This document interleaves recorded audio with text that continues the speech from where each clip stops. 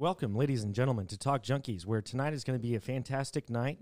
It's a very interesting and exciting day for me. This is where I started my journey on the path to Talk Junkies. The Anunnaki is what has been just something prevalent in my mind and something I've been very excited about to have a discussion with. And no better person to bring on to talk about this than Dr. David Miano. How are you doing, sir? I'm doing very well, thank you. Tell us a little bit about yourself. I mean, we have a nice community here at Talk Junkies, and just tell everyone about yourself, man.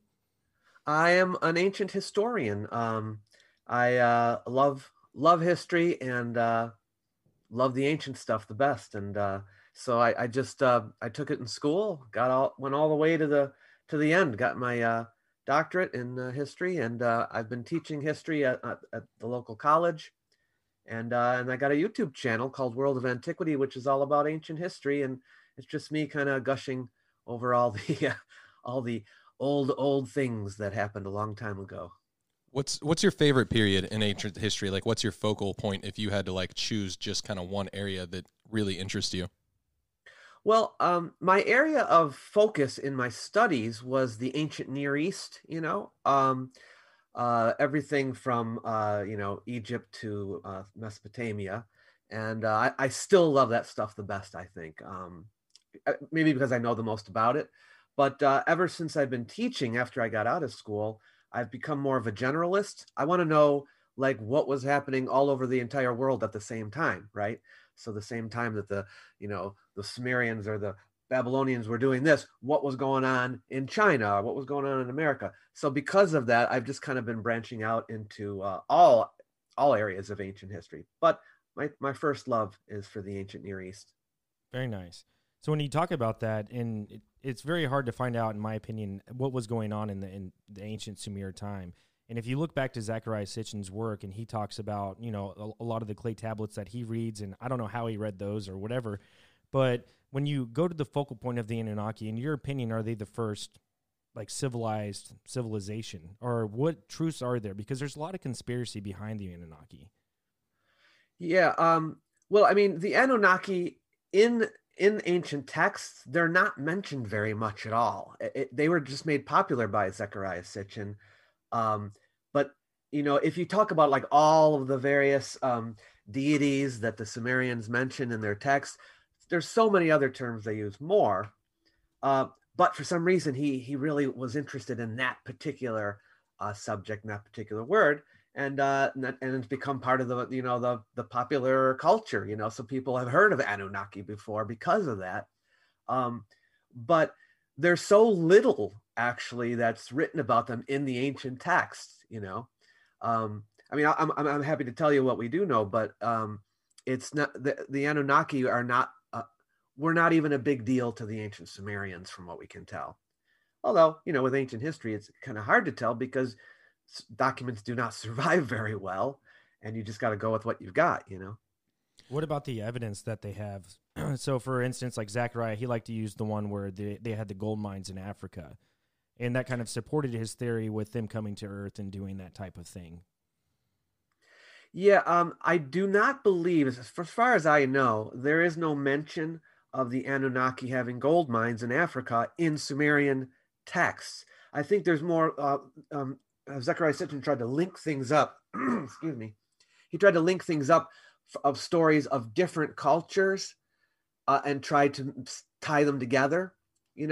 So the Anunnaki in Sumerian texts he might identify with certain Egyptian gods, and then maybe he can start to link it to things in Africa. I think that's. I mean, I'm not an expert on his book because I didn't read it. I just know, I know what the mainstream views are, and not as much about Sitchin, but I know the basics, about some of the things that he has been saying.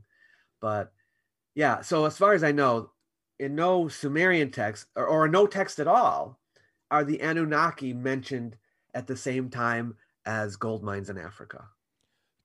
Could you briefly, just for the viewers out there or the listeners out there who don't know, and myself included, because I've talked to Paul about it a lot, but I haven't really just a brief overview of what the Anunnaki are, like where that term comes from, just kind of for people who may have never heard it before, or even the importance. Like, Yeah. what's the importance? Like, why are these guys even talking about this? Okay, yeah. So Anunnaki is what we call it's an Akkadian word. Akkadian is a language, a Semitic language that was spoken in Mesopotamia, and it's not Sumerian. Actually, the Sumerian word for Anunnaki is Anuna, and that would be the older word because Anuna. The Anuna, they're called, were originally probably Sumerian, and then the neighbors, the Akkadian-speaking people, called them Anunnaki. So, but we know Anunnaki because that's the form that Sitchin was interested in. But Anuna is actually the original word, and that's a Sumerian word that means seed of a ruler or royal seed. Seed being, like offspring, something like that, and the first appearance of the word is from a hymn, a building hymn. Comes from the 22nd century BCE. So, very long time ago. A king by the name of Gudea, he was the king of Lagash, he mentions them in this hymn. And they're referred to in it as gods, having some kind of judicial powers. And he's praying to them for protection. Okay, so the usual interpretation from scholars is that the Anuna or Anunnaki are gods. They're a group of gods, and in that particular hymn, they're said to decree fate. Okay, we think that they may just have been at that time a local pantheon, just a group of gods in the area. But over time, as empires form, they do take on the role of a wider spread pantheon, maybe even an imperial pantheon. The word Anunnaki, or actually it's Anunnaku, but Anunnaki is another form. Anunnaku is in grammar, that's the nominative form. But anyway, that form doesn't appear until maybe 200-300 years later after that hymn. And then you start to see the Akkadian form of it. It doesn't mean the Anuna form disappeared. They still use that when they're writing in Sumerian. But the weird thing is the Anunnaki don't appear as they're gods, but they're not in temples, right? There's no temples dedicated to them anywhere that we have found anywhere. They're only in literary texts. Okay, they're not even in administrative documents having to do with temples, right? They're not in any documents having to do with sacrifices or rituals performed to the gods. It's just they're in the stories. But even in the stories, they don't really usually play a prominent role. So would the Book of Enoch be involved in that at all? The Book of Enoch doesn't come from Mesopotamia. And also it's later, in later history. We're talking about many hundreds of years later, the Book of Enoch. Now, as far as I know, the word does not appear in the Book of Enoch. There might be another word in the Book of Enoch that Sitchin is linking with the Anunnaki. That's probably the case. I'm trying to remember now. It's been a while since I've opened up the Book of Enoch, but I don't believe that the Anunnaki are even mentioned in it. That's just crazy that one person, Zechariah, can write all these books and just and it's a good thing and it's a bad thing, I guess you could say, when it comes to historical movements here. But that it has this much push and people are fascinated by it, that there could have been this alien race that came onto Earth and dug, these gold mines, and they used humans as slaves. They found the Neanderthals, or they found the cave-like man, and then they put their DNA into it, and then they made them slaves to put, to dig gold for planet Nibiru or planet X, is what, Zechariah had said, so that they could save their planet. That's crazy. And It's part of a larger kind of movement in popular culture. It's not just Sitchin, but there's this idea, and I don't even think he's the first one, this idea that someone basically surmised, they're like, what if the myths about gods in ancient stories are actually stories about real beings from other planets, right? It's just a hypothesis, right? Maybe it's possible that the gods are not made up, but they're based on actual aliens, right? And he's just playing with that. So he's like looking at ancient texts and looking what they say about gods, And in the ancient texts, they're very explicit. These are gods. But the interpretation is, well, of course they would think aliens were gods, right? Because they're so strange and powerful. So they thought they were gods. And so it's just basically interpreting myths as if they are history and they're not made up. Now, scholars aren't usually of that opinion. They kind of lean towards, oh, this is mythology. They made it up. You know, they believed in gods. They believed in other forces, you know, and doesn't have anything to do with real beings. But there is that, you know, that school of thought in popular culture that maybe it's, you know, the God. So that way, Sitchin and others like him don't have to just take Sumerian text. You could look at texts from all countries of the world from ancient times and just interpret their mythology as being about aliens.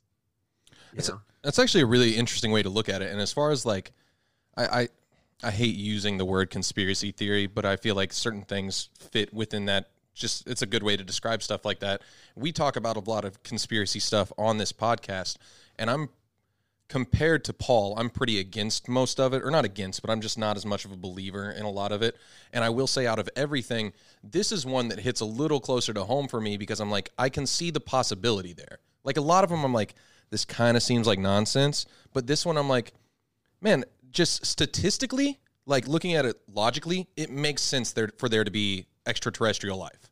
Like when you look at the numbers, you look at how many galaxies and planets, solar systems, everything. I know that I did that in a weird order, but yeah, you look at all this stuff that's out there in the universe, and we're a speck of a minute grain of sand. It makes sense for there to be aliens, and who is to say that they could have not showed up prehistoric man time? You know what I mean? Like, I actually like that one. It's interesting, and you talk about the whole them viewing them as gods, because that's what we would do. That's what we would do as an uneducated, for lack of a better term, an uneducated society. We were to see these all-powerful beings. I mean, that's where some mythology and gods come from in the first place, is little stuff like, oh, we need a way to explain how the weather works. So we come up with gods. We come up with this stuff.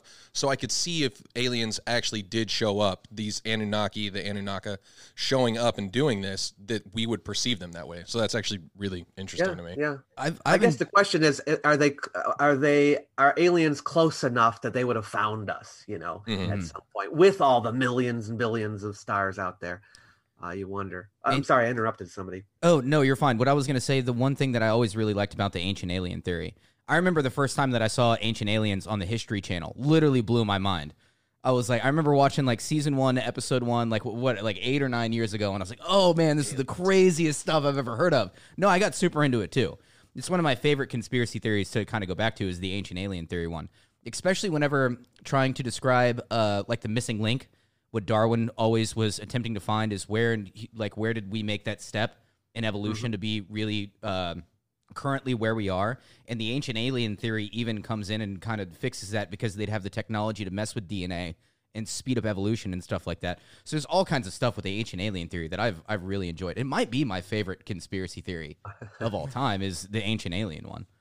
I can't help. I remember an old Star Trek from the original series episode where they meet Apollo on another planet, and he's talking about how he visited Earth in the past. I don't know if you remember, if you're familiar with that episode, but it's kind of that in the 60s that started becoming really popular, that idea that you know, the Greek gods or whatever gods were real, you know, they were just these powerful people from other planets. But I hear, and another thing that sometimes you'll see is people trying to explain miracles and magic in these stories as being technology, right? So it's not just the people, but like the things that they do. So if it says like, you know, this god is controlling the weather, or you know, making something happen, they'll try to explain it in technological terms, you know, that's, you know, what is actually happening. But what I end up asking myself is, if aliens did not visit the Earth in ancient times, would mythology about gods still have developed? And to me, the answer is yes. And if that's the case, then it could have just developed without aliens in the first place, you know? And I completely agree with you, because one thing about the human mind is we always, even though we don't have the answer, we'll come up with even the vaguest idea of why something works the way that it is. Why a lot of like and I say it a lot all the time, like science slowly replaces religion over time, because the more that you actually fundamentally know on a scientific level, kind of starts eliminating those the smoke and mirrors and just the guessing point on where we came from. So I completely agree with you there too, as far as like gods are just, man, the fact that the sun rises every day, like in Egyptology, and the anthropomorphic, I'm not going to say that word, right? Egyptology? Or no, in Egypt, like the reason why the sun rises is like Ra on the boat, right? That goes across the sky, and that's them trying to explain, because they don't have the science to explain why this is happening. So then they come up with this to like make it work. So yeah. And we actually see a progression, a development as gods get more human-like in the text. So in the earlier stories, they're kind of like the forces of nature. Or even before they start having writing, they start thinking of things that way. But even once they start having writing, they're speaking of the sun, and the moon and the stars as gods themselves, and so it's actually the forces of nature that are personified, and then over time, they gradually become more and more human-like in their art and in their stories, the storm god of a country was actually the storm, but then you get to a point like in Greece where Zeus makes storms. He's just a guy that makes storms, so he becomes more human-like as time goes on. And that you see that happening with a lot of the religions of ancient times as time goes forward. So what evidence is there, like when you're researching ancient Sumer or Sumeria and stuff like that, what evidence suggests that they came together and they were able to build this, fairly large society without the help of someone like the Anunnaki or the gods? Yeah, it was gradual. A lot of times people get confused and they think it happened like that, but it didn't happen like that. It took a long time, and we actually see the progression of things as they developed. And another thing that people get confused about is when people say that civilization began in Mesopotamia and the Sumerians had the first civilization, they're specifically talking about cities, okay, urban society, because there were plenty of societies before then, right? There were lots of settlements of smaller size and so forth, but they weren't yet cities, so when people say, well, wait a minute, we found this stuff earlier, we found Göbekli Tepe, we found all this other stuff. Well, yeah, but there's no cities yet, So that's what we mean when we say civilization began in Mesopotamia with Sumer. But boy, people were living together long before that, and it just slowly, gradually got bigger and developed, It wasn't overnight at all. But people don't understand that sometimes. It's the closest to the society that we have now, because they had written law, like basic surgery, if I remember right. Like their infrastructure is actually very similar to even the infrastructure that we have, like in America today. So that's why they make that craft and that comparison. Yeah, absolutely. As a matter of fact, the very first empire, the Akkadian Empire, it's called, which immediately follows the Sumerian times, is a lot of the administration of the empire, like how you run it with governors and things like that, is like, this is stuff that's going to be copied in empires to come. A lot of the groundwork is laid with that first empire. Yeah. So it just naturally happened over time. That's one of the things that people probably don't want to fancy the idea, because it's not like a sexy idea, Yeah. They'd rather just go with something like Zecharia Sitchin, and he did a lot of great work. I'm sure he put an immense amount of time into what he was doing, but he's just painting his own picture. You know what I don't know. But then again, you go back to what you said. A lot of those documents probably aren't even available anymore. So how do you truly know what happened back in those times? Because a lot of the documents were, how many clay tablets have we not found yet? Oh yeah, I mean, and they get now. Fortunately, it's better than Egypt, because in Mesopotamia, at least clay tablets survive, but papyrus, which they wrote on in Egypt, that doesn't survive very well at all. So we even have fewer documents from Egypt than we do from Mesopotamia. But that's how ancient history is. It's not like more recent history. If you're studying history from 100 years ago, there's all kinds of documents you can study. There's just tons. But with ancient times, it's scarce. You have to just work with what you have. And also, whenever anything like this gets brought up, I also bring up hermeneutics. And as far as like the translation of languages, like how much information is actually lost, like in your opinion, just through the translation of an ancient language, trying to, So information is even lost there too. So scarcity Yeah. of that, and then that. There are many times I'll be reading an English translation of an ancient document, and there are words that are not translated because they don't know what they mean. They just leave the word as is because they're like, I don't know what that is. Yeah. I've always found it interesting that, and I'm kind of going to digress a little bit here, but like, I'm not big into history. It's never been my thing. We've talked about that before on the podcast. Paul's all about history. I'm kind of more on the technological side and everything that's happening today kind of thing and in the future. Mm-hmm. But as far as like history goes, the fact to me that like I would never, being someone who's not as interested in it, I would never think of someone having the job of recording history.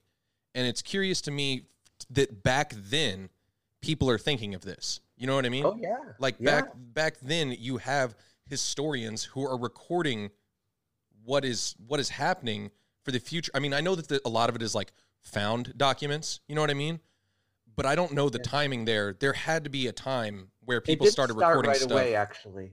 You might be surprised, like the first actual history book is relatively late. It's in ancient times, but it's not. The Sumerians didn't have history books. They did have stories about the past, but they're kind of like, it's part of the mythology, it's all mixed in with their poetry and things like that. So it's you can't really call it history yet. It isn't like where you have a historian who's like, all right, I'm going to tell you what happened in the past. A lot of people think of the work of Herodotus as the first true history book, and that isn't until like the 5th century BCE. But of course, the Bible, you could call maybe some of the books of the Bible history, and that's maybe a couple hundred years before that. But then before that, you do have tales. There are tales, I guess you can call them folk tales, legends, things like that, but not actual someone saying, I'm a historian and I'm going to write a history down. It took a little while. So I know when you talk about like the very little evidence, and then maybe after we hit this point, we can move on to what you wanted to talk about, Jesse. Is what little evidence was there? Because I know when you watch Ancient Aliens and you watch the History Channel, they bring up that one picture of some gods, and then it shows the 9 planets in the solar system and the sun. I know that's like one of the big ones that they go to, and I'm curious. I saw Michael Tellinger came out with the book, and I just want to see that because he says he has like 250 different photos of just proof of the Anunnaki. What little evidence have you seen that suggests that they even existed in the first place? If you don't mind me plugging my channel again, not at all. On my channel, I actually have a whole video devoted to this, called "Astronomical Knowledge of the Sumerians." And you're talking about that seal that has a picture of the that Sitchin said it was the sun with planets around it. Yep. Is that what you mean? Yep. Yeah. Well, it turns out, at least from my research anyway, that that's not the solar system. That those are actually all stars. And what happened is if you count up the number of symbols, circles on there, it doesn't equal the number of planets in the solar system. It actually equals the number 12 if you include the center one, the big one. And they arranged their stars in groups of 12 for various months. And then one of the stars would be like the main star for that time period. And I think that's probably what it's representing. And that's why the one is bigger than all the rest of them. And so, and when you think about it, the only way that the Sumerians would know about all the planets in the solar system, all right, in the time, see, here's where it doesn't work out with Sitchin's theory, or at least with the general idea of ancient aliens and things like that. They say that the aliens were around long before the Sumerians, right? And that the Sumerians are just retaining a memory of it or something like that. It's not like they were supposedly there right when the Sumerians were living, when they were making these works of art and these documents. They were from a long time ago. So would the Sumerians have understood what a solar system was? Well, we've got their writings. That's the thing. When you take the pictures and you separate them from the writings, you're going to get a skewed picture because you're just interpreting by what you see in the pictures. But they actually write about their cosmology too. They actually tell you what they think is in the sky. All right. And it is a very primitive, unscientific view of what is up there. Okay. They don't know about solar systems and planets revolving around suns or anything like that. And we know that from the actual writings, about it.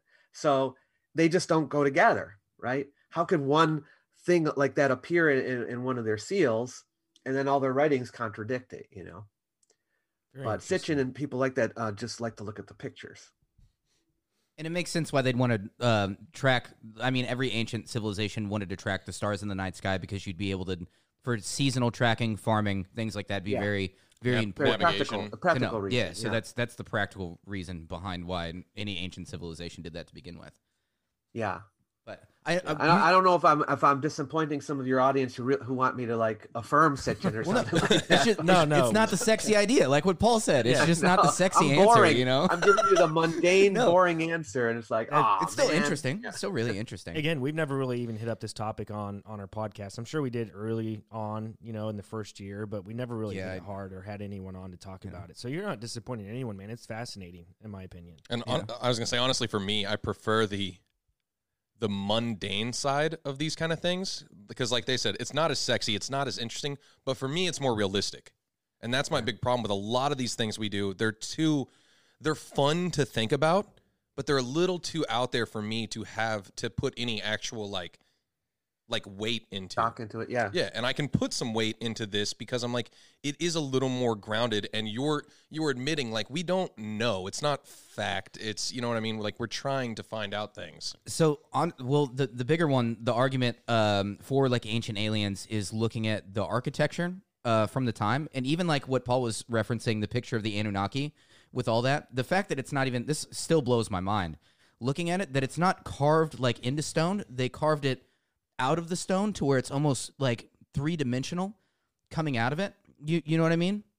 Yeah, it's actually, it isn't stone. It's just it can be stone, but it's usually bone, or sometimes it's even ceramic. I don't know if you've ever seen. That's what happens is you have a seal, which is a cylinder, and you get some wet clay and you roll it out on the clay, and it makes that image. So the seal has it indented, but when you roll it out on the clay, it sticks out. That makes sense? Okay, yeah, okay, that makes more sense. But just the preciseness and like the beautiful art, and I'm like, man, if you were to screw this up even just a little bit, like you'd have to start all over. And all of it's like pristine. It's beautiful art that comes from that time period. And that's another thing. I'm just like, in them lining up. And I guess the bigger structures is the one that everybody's curious about. Like even coming back to like Egypt, like how the pyramids got built. Like how did you move these megalithic stones? I didn't know if you had an answer to that kind of, Well, the fact is, there's theories about how it was done, but when you take away all the construction materials that you use, when you're all done, it's not there anymore to find. So we can only make educated guesses. And then, the Ancient Aliens people use that against mainstream archaeologists and say, well, you can't explain it, therefore we're right, stuff like that. But yeah, we can't explain everything.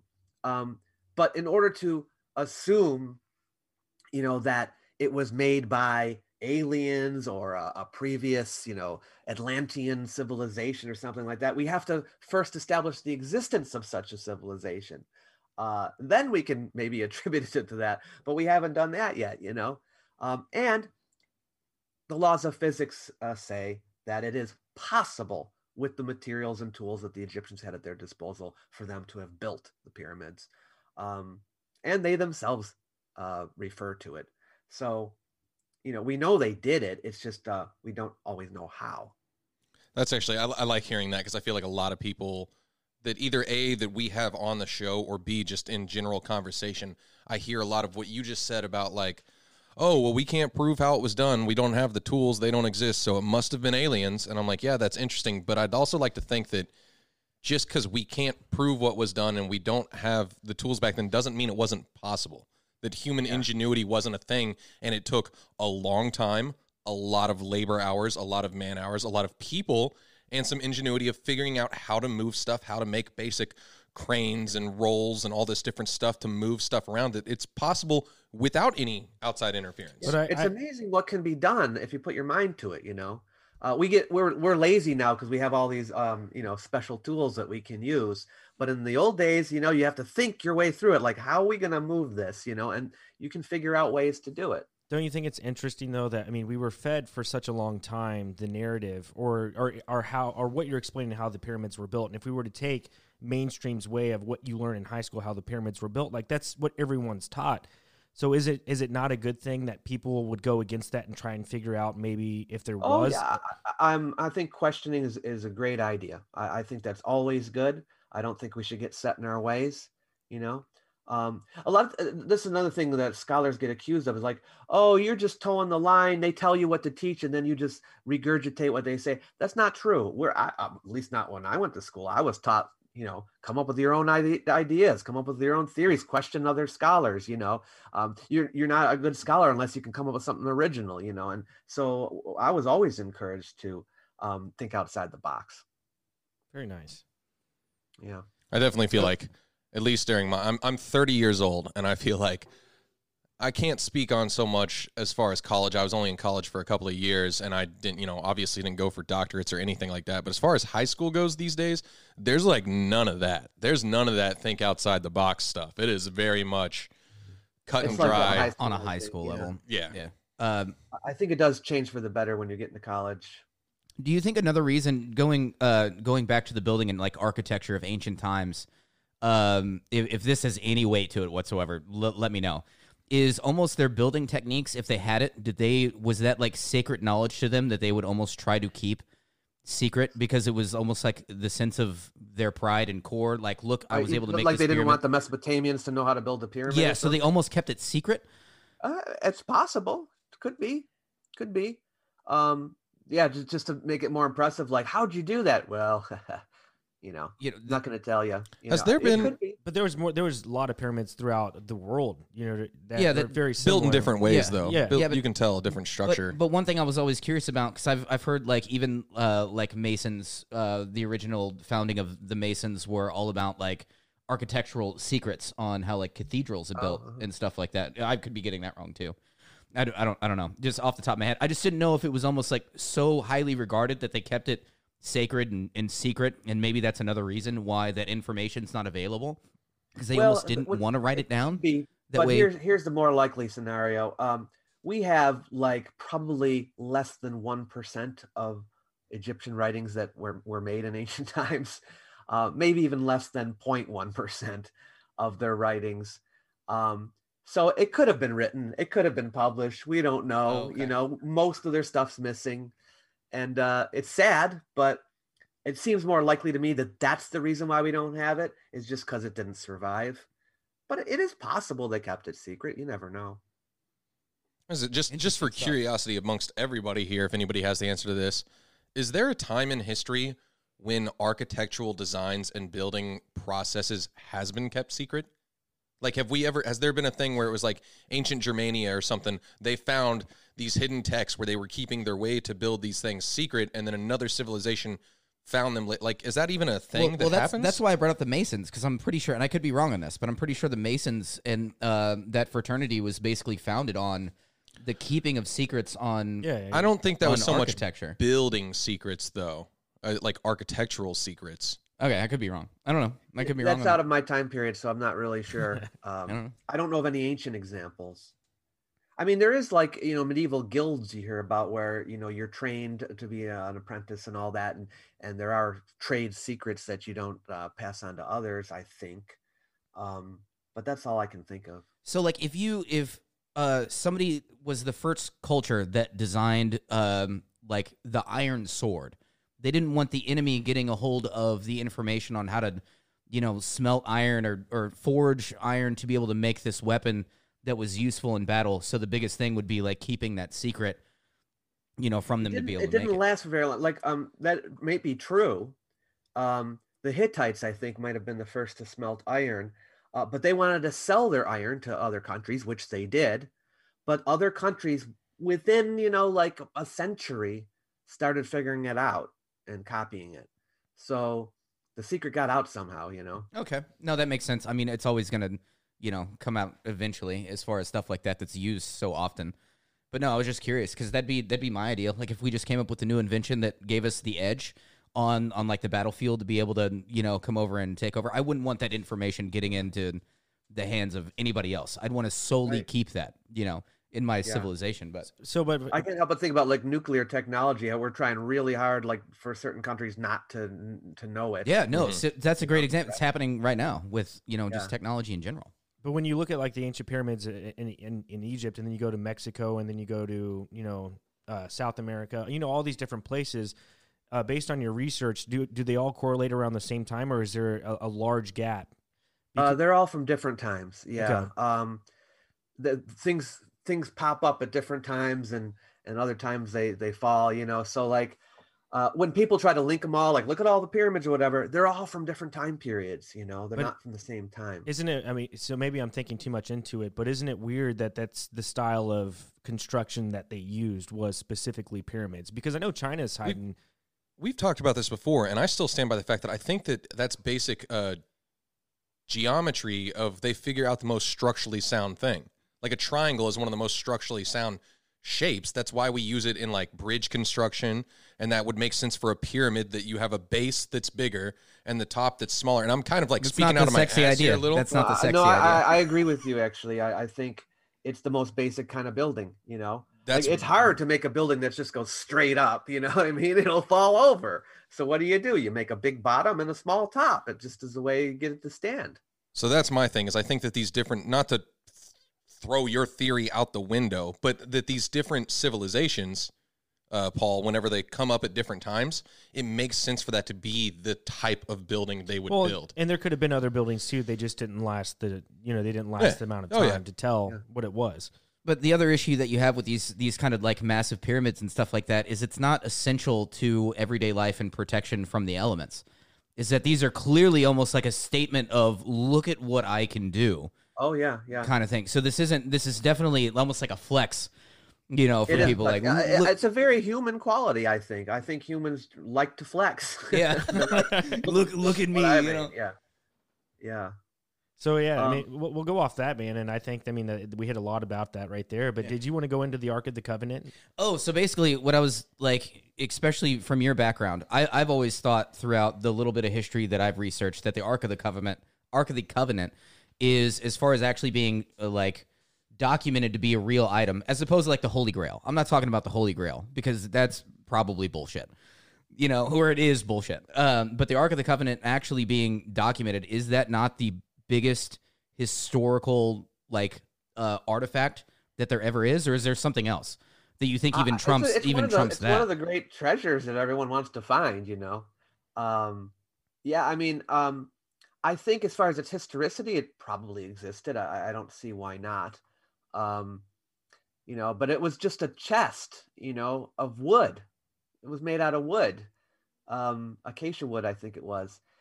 What are the chances that it's still around? Probably very slim. Wasn't the lid like golden though? Didn't it have the? It had gold. Yeah, it did have. The seraphs, it was overlaid with gold. It was overlaid with gold, definitely. With the seraph angels with the blinded wings, like literally like Indiana Jones. And I don't remember which Indiana Jones that was. That might have been the first one or the third one. Raiders of the Lost Ark. Was that the first one? Yeah, I love those movies. I think they had. It was fairly accurate how they designed it. Although, well, not exactly, but there were cherubs on it, right? But we've actually found in archaeology what cherubs look like, and they look like sphinxes. So actually, that's probably what it would have been on it. But it is said that God sat on the ark as if it were his throne or something like that. Or it said he's enthroned on the cherubs. So maybe God's sitting on the invisibly. The idea is he's sitting on the cherubs and then maybe using the chest as the footstool or something. When it's in the temple, right? When it's in the temple, he's supposed to be invisibly present and enthroned upon it. But inside, of course, would have been the Ten Commandments. Also, a lot of people forget about this. There was also a rod, the rod of Aaron that supposedly budded flowers, and then a golden urn full of manna. Yep. But everyone remembers the Ten Commandments being in there, and that's the big portion. Just as far as, and I myself am fairly I would almost go down the road of like anti-religious, but I still find the Ark of the Covenant fascinating.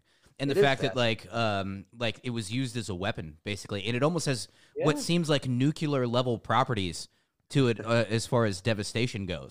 I remember that And- scene in Raiders, where they're looking at the picture. All the spooky ghosts come out. and it shows it like light coming out from it, and they did use it in a military context. They, at least the stories say that, and they would take it out and it would go with them. And then at one time it got captured by the Philistines. But it isn't mentioned after, like, Solomon makes the temple, and it's put in the temple, and then it's not mentioned again. So scholars just assume that it was in the temple until the temple got destroyed by the Babylonians many centuries later. But it is possible that it was looted and taken from the temple earlier. There was a raid by the Egyptians in the 10th century BCE, so maybe it happened then. That's where you get the story from Raiders about it being at Tanis, because it was believed that Shishonk, the pharaoh, took it to Egypt. So that's one possible story, but it could have gone to Babylon if it was the Babylonians who had taken it. No one really knows. I didn't know, So I the didn't know last that it was recorded- made out of wood. That does kind of bother me a little bit because you're right. Like wood's not going to survive that period of time. It's covered in gold, though, right? See, I mean, that's covered in what gold, I but thought. wouldn't I thought it was like a If chest someone of gold. looted it, if someone stole it, they would have melted the gold down. They wouldn't have cared, Yeah. And from I can't remember, but from the description, I think it's just like gold inlay stuff, right? Like it's a wooden Yeah. chest, like you said, It was acacia wood. with gold overlaid on the top. Yeah. Yeah, so I could see that just not surviving. Like If it had nuclear powers, or what they if say. it had powers, Right. maybe. But But Ethiopia says they have it. Yeah, I saw that. I was gonna say, is the last I watched a documentary on recorded history of it though the Temple of Solomon? Yeah, well, in the Book of Kings, yes, but then there is the books of Chronicles, which were written later, but they mention it one other time, and that's during the reign of King Josiah, who was near the end before closer to when the Babylonians invaded. So if if King Josiah had it, then it wouldn't have been taken by the Egyptians. It must have been taken by the Babylonians. Yeah. And then there's also a legend in a Jewish book. It's not in the Bible. It was after that, but Second Maccabees talks about. This is written like 100 BCE. Says that the ark was taken to Mount Nebo and put in a cave, and this is out in the desert. It's never been found there, but there's that tradition too. Is there, and I'm kind of going off subject here. This goes back to a question that Jesse asked earlier. You being, because you specialize, you said antiquities and stuff, right? Like ancient antiquities or historical antiquities and stuff. Is there something that's not mainstream that really interests you that other people, probably your average viewer or us, wouldn't know about? So like everybody's heard of the Ark of the Covenant. People have heard of Atlantis. People have heard of the Holy Grail. Is there some kind of great artifact that existed at one point that interests you that maybe is not as mainstream that people wouldn't know about? Well, that's a good question. I'm not any treasure, you know what I mean? Like that's not my kind of thing. I don't like think of like, oh, this valuable artifact it has to be found. I'm way more interested in inscriptions. I just love, reading ancient inscriptions, and they're not worth any. I mean, they're worth something from knowledge point of view, but they're not worth they're not made of gold or anything like that. So it's not as exciting. But if they were to find find like a tomb of someone you've researched and researched, that and would they- be- that would be really so cool. for you, Yeah. the Holy Grail would almost be what is it, Alexandria's library, right? Like all that yeah, information yeah. lost. Like that might be your. I would love your to Holy Grail. find an ancient text that we thought was lost, and we found it. That would be amazing. Yeah. Yeah, any of those would be super cool. Just And honest- just information wise. And no, you're probably right. Like the information is probably more important than the intrinsic value of the actual For physical sure. item. Once again, not as sexy, but honestly Yeah, more yeah, no, important. more important. More important. Yeah. Like if we found the Ark of the Covenant, I'd be more interested in looking at see if the tablets were inside. You Yeah. know? Yeah. You can open it up. I'm going to close my eyes. So would you say for the most part that maybe mainstream mainstream narrative of how history is kind of accurate? I think so, but people accuse me of being a shill and stuff like that. I don't know. I wish the money was coming in. I don't know where it is, but yeah. The part of one of the reasons why the Ancient Aliens thing is sometimes called a conspiracy theory is because a lot of people keep saying like that the academics are hiding stuff. They know the truth, but they're trying to feed us this false narrative, which that's the conspiracy, right? But I don't know of any, conspiracy in that regard. I haven't been told like, yeah, you're not allowed to talk about this, That's man, that's how I feel about it. Once Paul will probably disagree with me on this, and that's fine. But my big thing is there's some conspiracy theories that have weight to them, and then there's some where I'm like, it on a logistics level alone doesn't make sense. Like the amount of people you would need to cover up certain conspiracy theories logistically is impossible, or like 99.9% like improbable, because they're not taking David right here and being like, yeah, we're going to put a paycheck in your pocket every month, never talk about this again, or else, God forbid, something might happen to your family. Like, that's just, there's too many people out there who know too much about these different things for that to be. So whenever it comes to Egypt, isn't there, I know a lot of people, they'll call like, or sorry, I don't know what I'm losing my train of thought, but like whenever they do find something of significance, it's not, the people who find that first, like they look at it and then they have a certain amount of time with that certain tomb or whatever they find until they relay it to the media. So those things could be ransacked here in the 21st century and we would never know the true origins of what they found. So there still could be some type of conspiracy within those situations where we wouldn't truly know what it is that they found. Yeah, the only really evidence I've seen for, like pocketing something or taking something is for monetary reasons. They might say like someone might find something and like they did this in the old days a lot. The back in the 1800s and stuff. They the archaeologists like Heinrich Schliemann, who excavated Troy. He's putting stuff in his pockets, and then he's taking it because he wanted. He probably wanted to put it in his house, but other people, try to steal it to sell it, and so forth. And it's a big problem actually in archaeology. Looting happens a lot. But as far as the scholars themselves, they've gone through all that work to make a name for themselves, to find and discover things. It would be totally, against everything they wanted to not talk about it. You know what I mean? To like, you find something, you want to publish that, you want your name to get out there and like, you found this, it's more likely that they would exaggerate their discoveries than that they would hide their discoveries. For sure. Very interesting. I never thought of it that way. That's a valid point, though. Really interesting. But then again, like you put two and two together, and you think like, and again, this just is going to sound sexy, but like when we went into war in Iraq in 2001, like, or in 2002, whenever it is that we went there, like Iraq has a lot of ancient history, and there is speculation that during that war there was a lot of history that was lost and a lot of looting and ransacking that went on by the U.S. government. I don't know how deep that truly goes, but Iraq is where ancient Sumer is it not? Oh yeah, yeah. So there were things that were lost for sure. So wouldn't it make sense that the government would go in there and I guess we went there in Desert Storm too, right? In the 90s earlier. Desert Shield, Desert Storm, whichever one it is. I heard it was. I didn't hear it. I heard it was like not. It was not a top-down decision. It was just like soldiers or even people on the other side that would go steal it, and then they could sell it on the black market or something like that. I know Bright Insight Brian. Have you seen his channel? Yeah. Oh yeah. Yeah. And he used to be in the military, and he actually was stationed in Iraq. And there was one video where there was this amazing temple, a very great. I forget what it was called, but it was beautiful.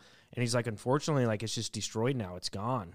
And he's like, this is the last time I'll ever see it. Was in this video, and it's just like that's like the craziest part is that Iraq has all this beautiful ancient Sumer type archaeology to look at, or you know what I'm saying? Yeah. And it's just getting destroyed by war, and it just seems to me to be convenient. I know, that's the the world. Destroyed a lot of Assyrian stuff, and the Taliban destroyed these gigantic Buddha statues that were ancient.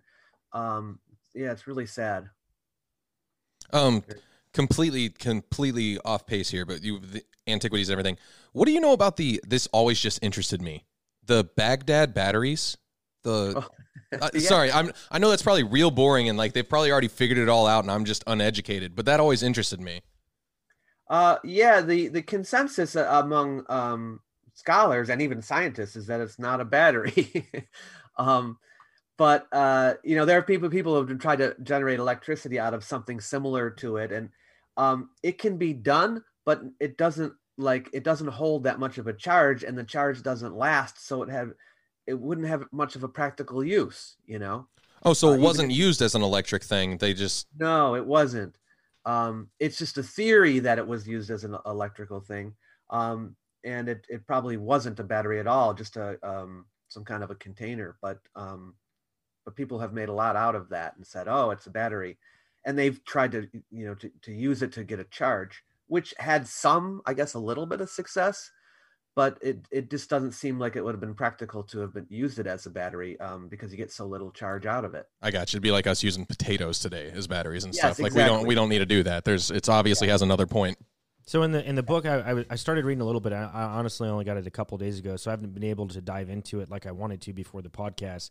But I think it's very interesting. In the very beginning, you talk about time and how that's constructed, or whatever civilizations perceive as time. How many gaps in history do you think there are when it comes to all of the literature and the things that you've read yourself? Could there be pieces of time that are missing within the said narrative that we're told? Yeah, let's see. The further back in time you go, the more speculative it is, and the more off it's going to be. So I would say back to 1000 BCE, we're pretty solid.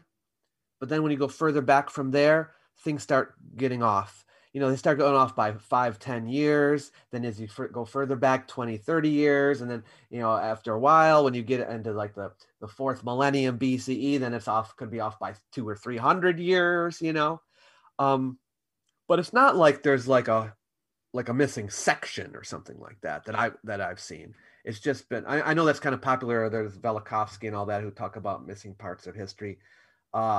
It's more like stretching it or shortening it. That's kind of like where we are with it. Like, it doesn't go, should we stretch this out? Should we push it together? That's more where the uncertainty is. But I don't know of any like missing, major gaps. So it's not like there's a big gap from like 300 BC to 900 BC where there's just like, we have no clue what happened. Could have been dinosaurs again. No, nothing like that. No. No, we have, there's a lot of unanswered questions, but we have an idea of what was happening in each of those centuries. Gotcha. So, do you fancy the idea of like any of Graham Hancock's work, like with cataclysms or anything like that? Not a big fan of Graham Hancock, but he's like the most well-known of people who are in alternative history. That's not to say that, as far as the comet impact and all that, the jury's still out on that. I'm open to the idea, but the idea that it destroyed this advanced civilization, that's what I'm skeptical about. Okay. Very, very interesting, man. I love this type of stuff, man. I'm all for it. Because, I watch so many hours on YouTube, man, but honestly, I have leaned one way, and that's majority just the conspiracy side. So to just have you on and just kind of discuss the type of things that it's just very interesting to me. I like it. It's always good to hear the other side, to too. Convert you to the light side. Well, Tried. for me, all I've ever talked about is nothing is like, you have so many people that everything's a conspiracy theory. And I'm like, well, that's completely ridiculous. And then you have other people who's like, nothing's a conspiracy theory. Everything's exactly how we're told.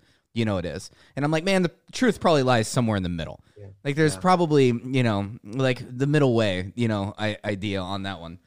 But there are people in my profession who don't think it's wise to engage with people like Graham Hancock and the like. And they said, just ignore them.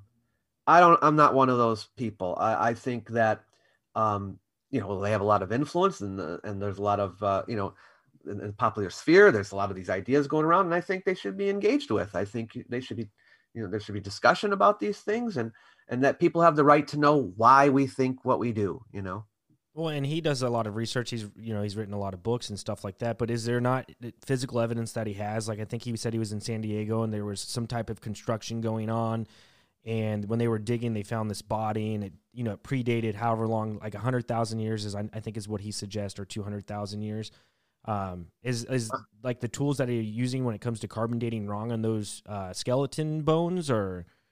I'm not familiar with that particular story, so I'd have to go look it up. I got you. I think it was something that he was talking about on the Joe Rogan podcast, but I don't know. You said 200,000? Yeah, years? 200,000. Yeah, he suggests that we go back as far as 100 to 200,000 years. Oh wow, that's quite a I statement. haven't heard of this at all. I have no idea. That's a lot of time. Yeah, that's I know that's not in line. Like it is true that we're pushing back the date of human entry into the Americas, but I don't think it goes that far back. But I don't know. I have to check out the scientific evidence on that.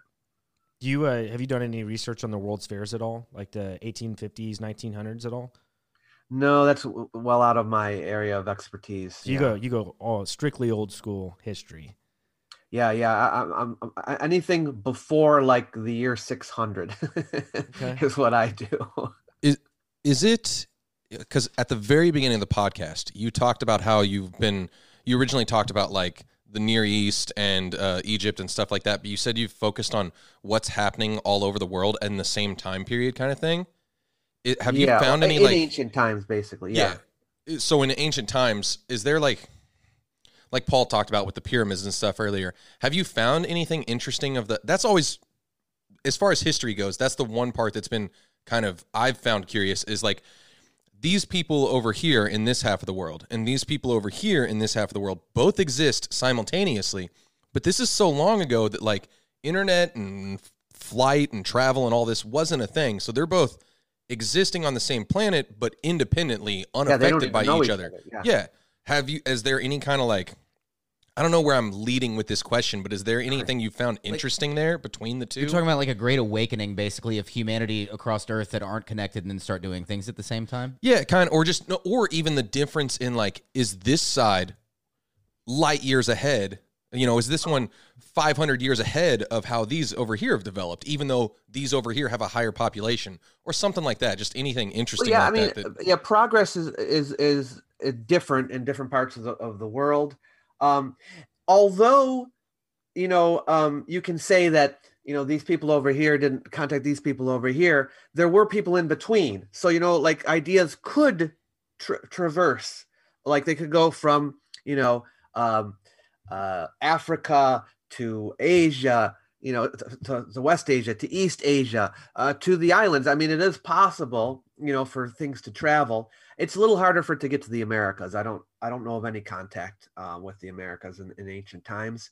It is, we know that people did cross, but as far as like constant contact, probably not. And that's why we're a little bit more skeptical when people say, oh, there's a link between, something here in South America and something in the Middle East. Probably not, I forget now where I'm going with this. But weren't land masses different then too, though? So things could have been a little bit different. I thought that was way farther back. Not in the period of ancient history. When you get into prehistoric times, yeah. But talking about like Panacea or whatever and all that. But what about like the underground cities or underground pyramids or underwater? Sorry, like where they're actually. You're talking about like the rising and falling sea level and things like that. Yeah, there's been some of that. Mainly in the Stone Age we're talking about. There's been some of that rising and falling. Also, sometimes things get submerged because simply the ground gives way, and then like in Alexandria, it isn't because the water level went up, but the city basically, or at least half of it, fell into the ocean. That can happen too. But yeah, there are, and in fact, I'm working on a video right now on the submerged city of Dwarka in India, and about when that dates to and things like that. So it's an interesting topic, but yeah, the continents haven't moved in a long time, but the sea level has gone up and down. Yeah. Well, and people will be able to check you out because you'll be featured on our YouTube channel. So if whenever you upload videos, people will be able to look on you there. Do you? And I know we're a little bit getting close to the end of the hour here, so I don't know if you guys have any lasting questions. But the one last question that kind of goes into my head is: do you look at ancient maps as well at all? Well, there aren't any.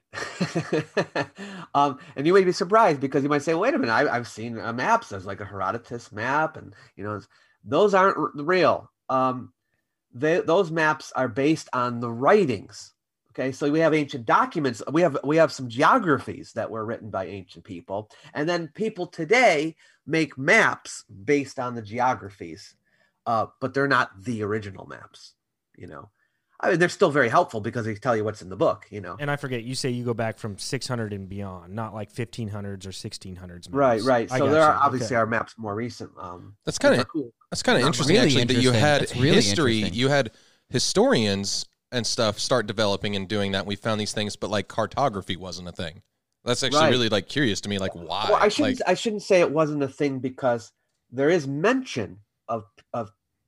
No. I you know what? I take back what I said. There were some maps, because we found a couple from Babylon, but they were like mostly local. There'll be like a local map of a couple towns or whatever. They did have some world maps, but they were more religious in nature than they were accurate. I mean, they weren't really trying to be accurate. They weren't for traveling. It was more for their cosmology and their religious beliefs about the universe than anything else. So I don't really call that cartography. And then we have some stories about like a Greek philosopher who made a globe, but the globe doesn't exist anymore. So we don't know what it looked like, So there were some things being done, but it wasn't in the sense of modern cartography. But there were. And there's an Egyptians made some maps to like of the roads and some things like that. This is in the New Kingdom. So there is that. But like the map I was immediately thinking of that you were probably talking about, like world maps and things like that. For sure, yeah. Most of the maps are local maps. So they did have some maps. So what I said before about there weren't any, that was an example. But they were just more practical maps that they would need, which isn't anything. They're not traveling across the world, so it makes sense for them to only have maps that are like, hey, this is our town and the town next to us, and like this kind of general area. That makes sense. Yeah. That makes sense. If there was anything specific you want to talk about, I had a couple of questions, but they're just kind of like random off the wall nonsense. I had a random questions. off the wall one too. Oh, just like do you watch Pawn Stars? That's what I was going to ask you. Immediately, like right when this first thing started, I was like, man, do you find Pawn Stars interesting? Because I love Pawn Stars. I haven't watched it. I don't know. Anything. I used to hate on my dad so much. Like, I'm 30 now, but me, like, being a teenager, my dad, like, loved documentaries and loved watching things on the History Channel or, like, the Antiques Roadshow.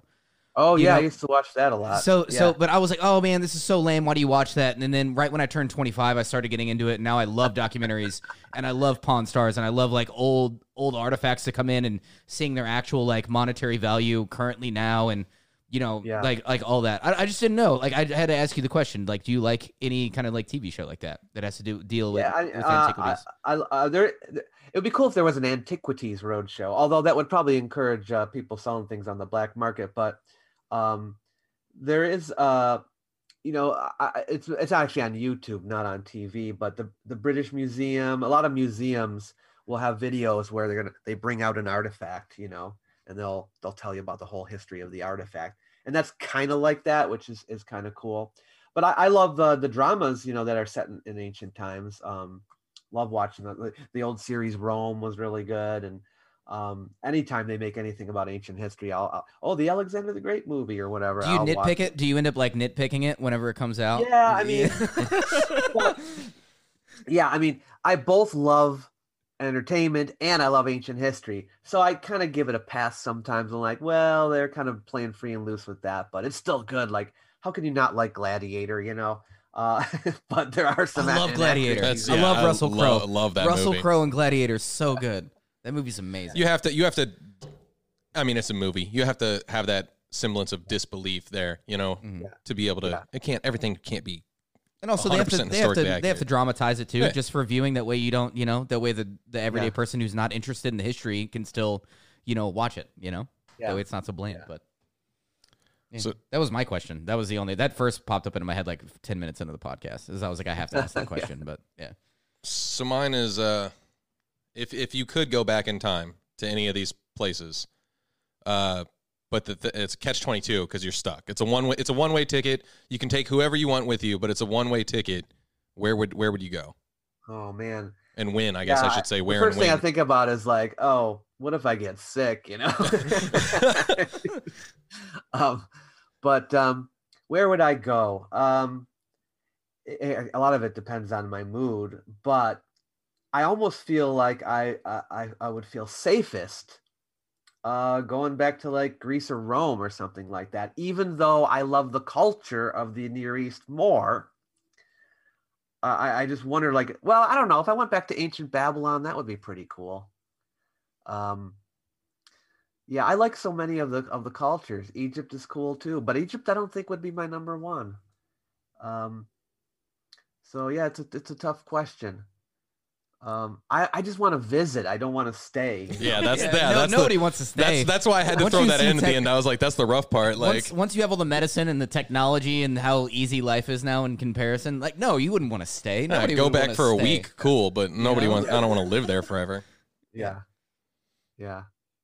Very cool, man. Well, I don't know if you have any lasting thoughts that you'd like to just let us know, but I mean, I know Or shout out your channel. Or, Well, yeah, you know, obviously, all shout that, out your yeah. channel, all that Yeah. jazz. Yeah. If you want to follow me on Twitter, I'm at Dr. David Miano. If you want to follow me on YouTube, which is the place to go to get all my content, that is World of Antiquity. It's called World of Antiquity. I could use a subscription, so come on over. I guess that's about it. Yeah, we'll definitely put all that in the description below and everything like that. Might have you send Paul one more email with the actual link to it. Yeah, the actual address. Oh, so we I got can- it for yeah, YouTube. Yeah, for all YouTube, that. and then Cool. I'll put links down for your books on Amazon and stuff like that. I really appreciate your time, man. Thanks for coming on to Talk Junkies. I had a very wonderful time with you, learning about history and all that good stuff that matters right now. Mostly, man, people just need to. I think for me, the biggest thing is actually looking back at history and taking it for what it is. And who knows if the governments back then were just as crazy as they are now. I'm assuming that they were, but Yeah.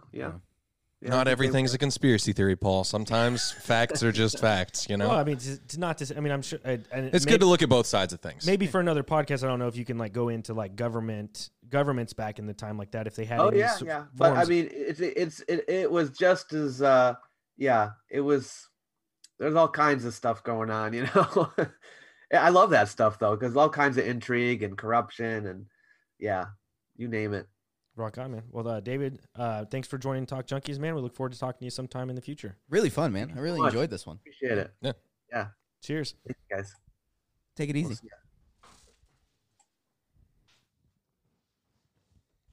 Well, there you have it, ladies and gentlemen. Dr. David Miano joining Talk Junkies.